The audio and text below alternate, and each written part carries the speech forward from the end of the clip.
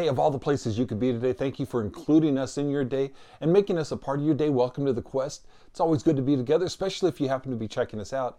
So before we get into the talk, how about if we open up with a word of prayer? I just want to pray for you and with you.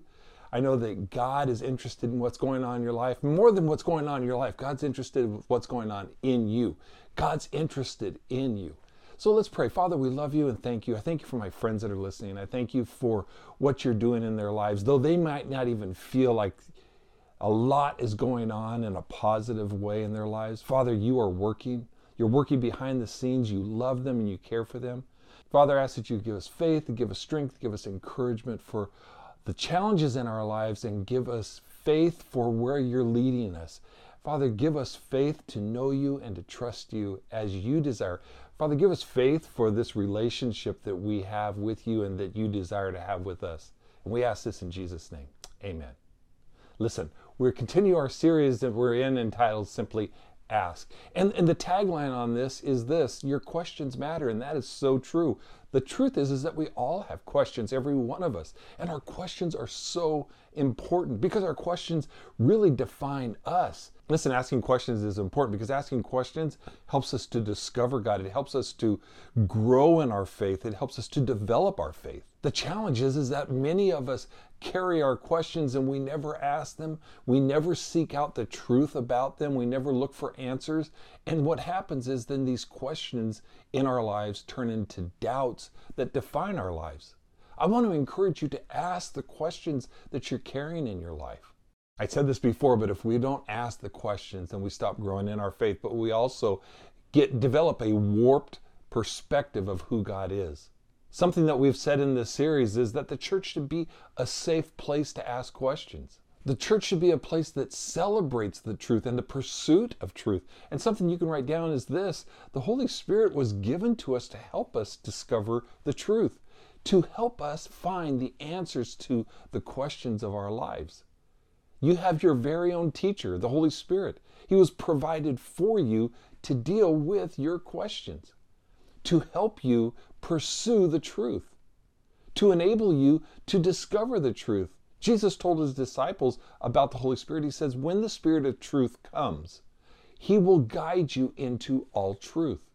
I would love to remove any stigma that's attached to your questions or asking your questions, because your questions are healthy. Your pursuit of truth shows your desire for God and your desire to know God.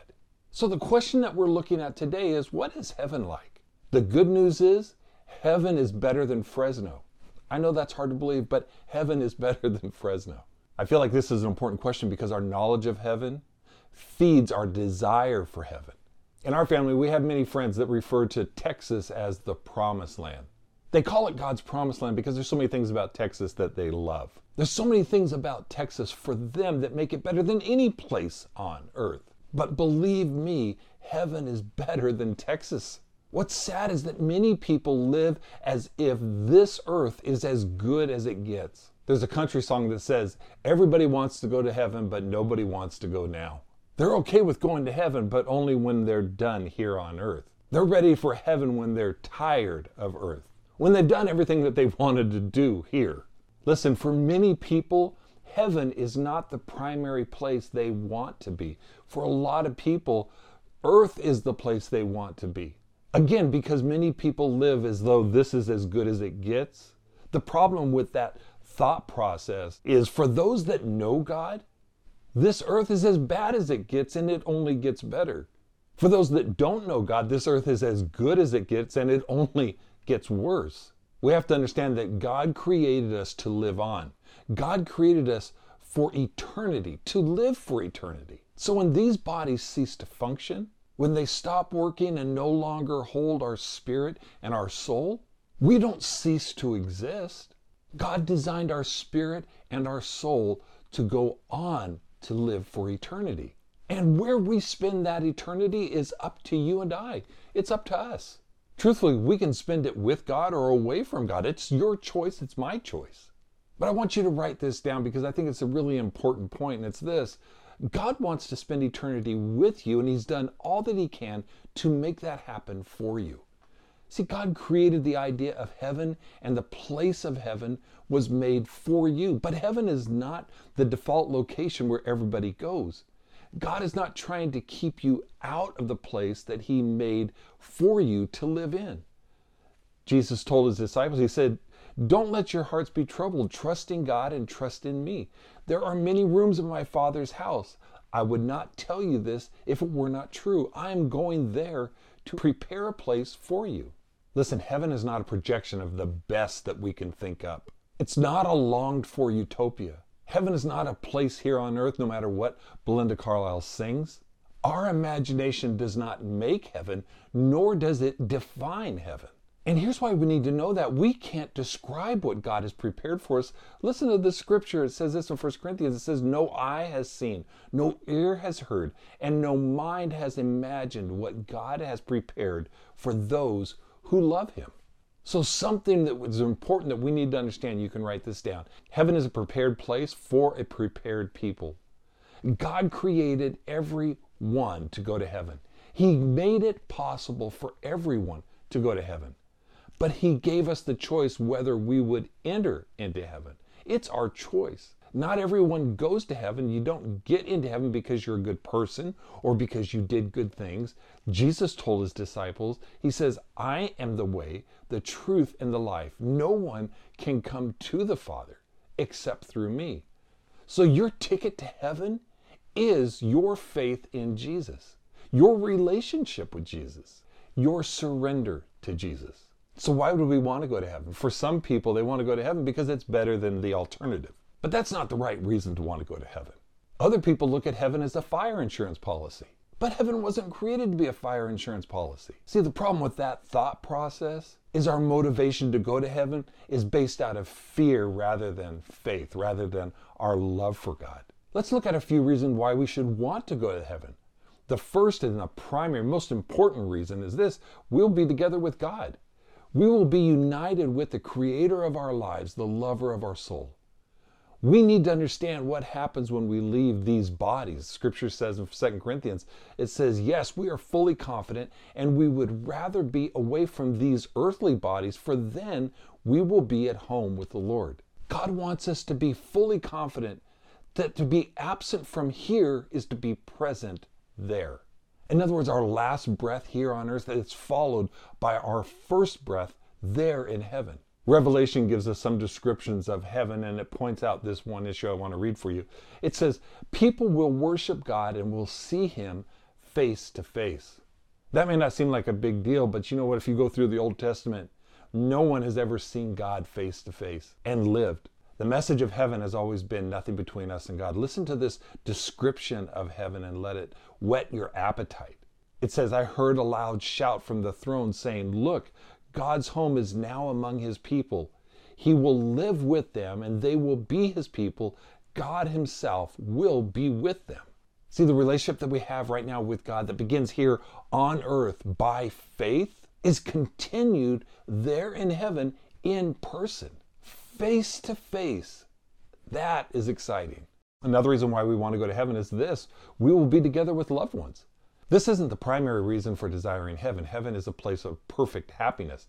And one of its greatest joys is that we will be reunited with those who have gone there before us. King David said this about the loss of his infant son. He said this, he says, someday I will go to him, but he cannot come back to me. David felt great loss, but he knew and he was confident that he would see his son again. In the book of Thessalonians, it says this, and now, dear brothers and sisters, we want you to know what will happen to the believers who have died, so that you will not grieve like people who have no hope. For since we believe that Jesus died and was raised to life again, we also believe that when Jesus returns, God will bring back with Him the believers who have died. It goes on to say in the Message translation, it says this, oh, we'll be walking on air, and then there will be one huge family reunion with the Master. So reassure one another with these words. I love that. Reassure one another with these words. Remind each other. Remember, this is not all that there is. Remember, heaven is better than Fresno. Heaven's better than Texas. So set your hope on what is to come. John wrote about being taken to heaven and what he saw in this vision. And listen to what he says. Then I saw a new heaven and a new earth, for the old heaven and the old earth had disappeared, and the sea was also gone. Now it's important to know that John wrote this and had this vision when he was imprisoned on the island of Patmos. He was removed from the church that he loved. He was removed from the friends that he loved. He was removed from the family that he loved. He was isolated and alone. And many scholars believe that John's reference to no more sea is in regards to this. The sea was a barrier that prevented him from being with those that he loved. So the term no more sea reminds us that heaven is a place of no more separation, no more isolation. As believers, we look forward to being reunited with family and with friends. But let me say something carefully also in regards to this. When being reunited with loved ones becomes our primary purpose for wanting to go to heaven, our primary reason for wanting to go to heaven, then what we're doing is we're really making our loved ones our God. It can actually be a form of idolatry that keeps us out of heaven because they become the primary focus of our love and our longing, and that belongs only to God. I don't want you to misunderstand me. Of course, we are excited to see our friends. We're excited to see our loved ones. But God is our primary reason for wanting to go to heaven. He is the love of our life. Man, there are so many reasons why we should want to go to heaven. I can't list them all, but let me give you another one. Another reason why we want to go to heaven is a place of wholeness. Heaven is a place of peace. Heaven is a place of restoration and healing. To be renewed to the condition that we were created to be in, to live in. No more sickness, no pain, no sadness, no death, no sin, no hunger, nor thirst, no racism, no murder, no fear, no more tears. Let me read it for you out of Revelation 21. He, God, will wipe away every tear from their eyes. There will be no more death, or mourning, or crying, or pain, for the old order of things has passed away. He who was seated on the throne said, I am making everything new. Those who are victorious will inherit all of this, and I will be their God, and they will be my children. I love that scripture because it points out that God doesn't just comfort us, He heals us. He doesn't just say, hey, you know what, you're going to be all right. He personally takes away the pain. He personally touches us. He personally wipes away our tears. Again, I know that I'm not addressing all the different attributes about heaven and even some of the questions that you might have about heaven, as well as all the reasons why we would want to go to heaven. But think about it. We get to worship God face to face. The streets of heaven are made of transparent gold. The foundation of the city is made out of gems. The gates of the city are made out of one giant pearl. The walls of the city are made of jasper. There is no sun or moon because God is the light. We'll get a new body. No more failing in our walk with God. No more sin that we have to fight against. No judgment. How awesome is that going to be? I want to encourage you to read Revelations 21 and 22. It gives a great description about heaven and what's going to be like. But I can tell you, according to Revelations 21, what heaven will not have, and it will not have any death. It will not have any sorrow. It will not have any more crying, no more tears. There will be no more pain and no more sin. That is going to be an awesome place to be. So when we know about heaven, when we know the attributes of heaven, as we discover what heaven's going to be like, how do we respond to this knowledge? How do we respond to heaven? I would say this, when you write it down, let heaven excite you. Listen, we've learned over time that all the securities of this life mean little and they have no bearing in our lives. They don't last. The comforts of this life are not what's important. Scripture says that we are citizens of heaven where the Lord Jesus Christ lives, and we are eagerly waiting for Him to return as our Savior. Another scripture says this, for this world is not our home. We are looking forward to our city in heaven, which is yet to come. They say that home is where the heart is, and I hope that you are excited, and I hope that your heart is there in heaven. Your desire to be there is resident in your life. There's an excitement and an anticipation about going there and living there. Another response to heaven is this: let heaven fill your thoughts. Because home, again, is where the heart is, it's what we spend our time thinking about. Spend time thinking about heaven.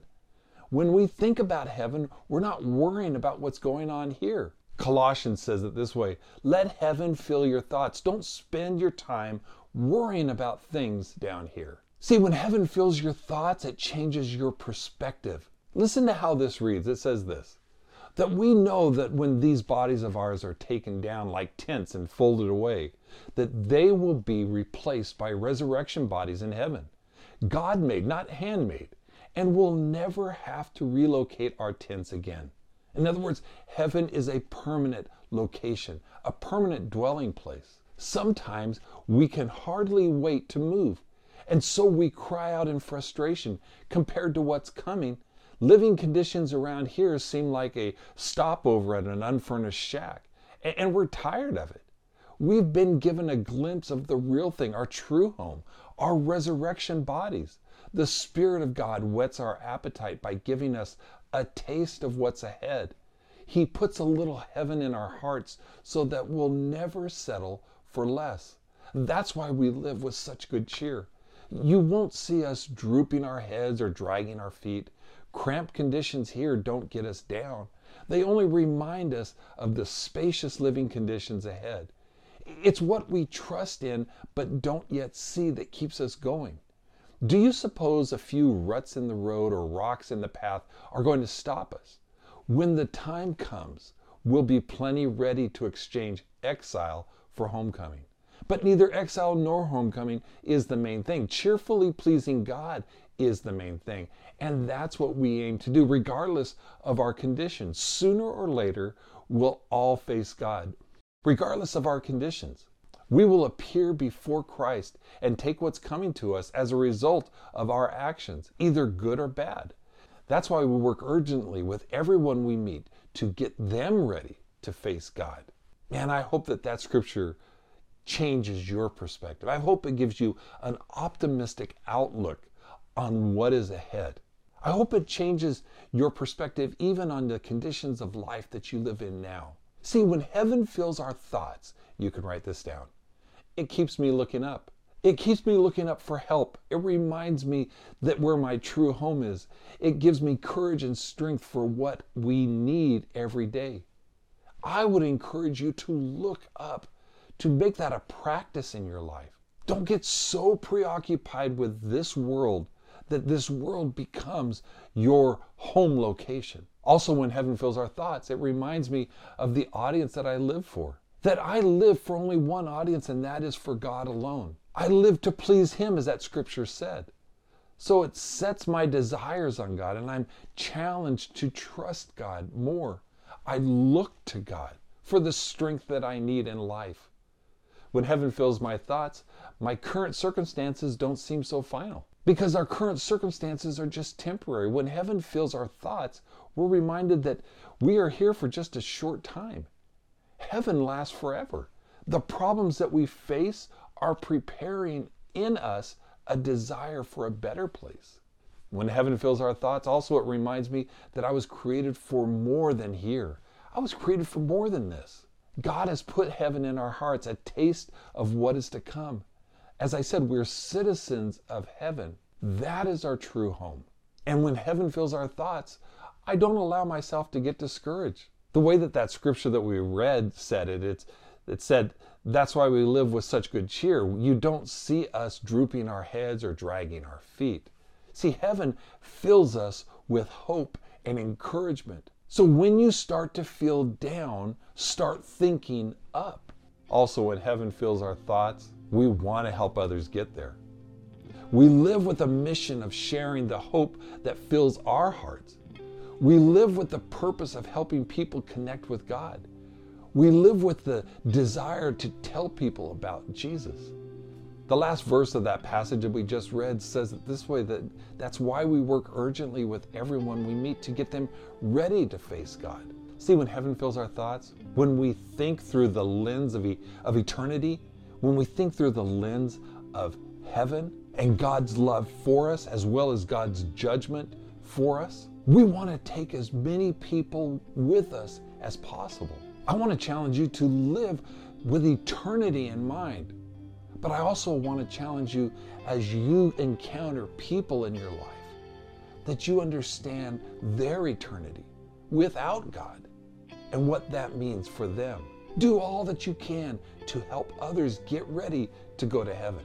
The great reward that God has for us, this place of beauty, this place of perfection, this place where we are reunited with God, we're reunited with loved ones. It's coming soon. It's going to happen soon. And I hope that you're excited about that. Don't let this world get you discouraged. Let heaven fill your heart. I want to remind you of one thing that I said earlier. Heaven is a prepared place for a prepared people. In other words, we have to be in relationship with God. We have to be surrendered. And if you're not, you can do that right this second. And you can be guaranteed that you're going to heaven. If you surrender your heart, you surrender your life, you surrender your will, your desire, you make your life about God. When you say, listen, God, I want you to be in control of my life. I want to know you, and I want you to work in my life. I want to live for a bigger purpose than myself. I want to live for your purpose. When we come and we put our faith in Jesus and his death on the cross, that Jesus paid the penalty for all of our sins. And not just that, but that he died and then rose again. And he rose. He is the first of all of us that will rise again. You can begin that today. Just talk to God and tell him, I want you in my life. You may not understand what it all means, but when you give God permission to work in your life and you surrender, you say, God, I need you. God's going to come in and he's going to transform you.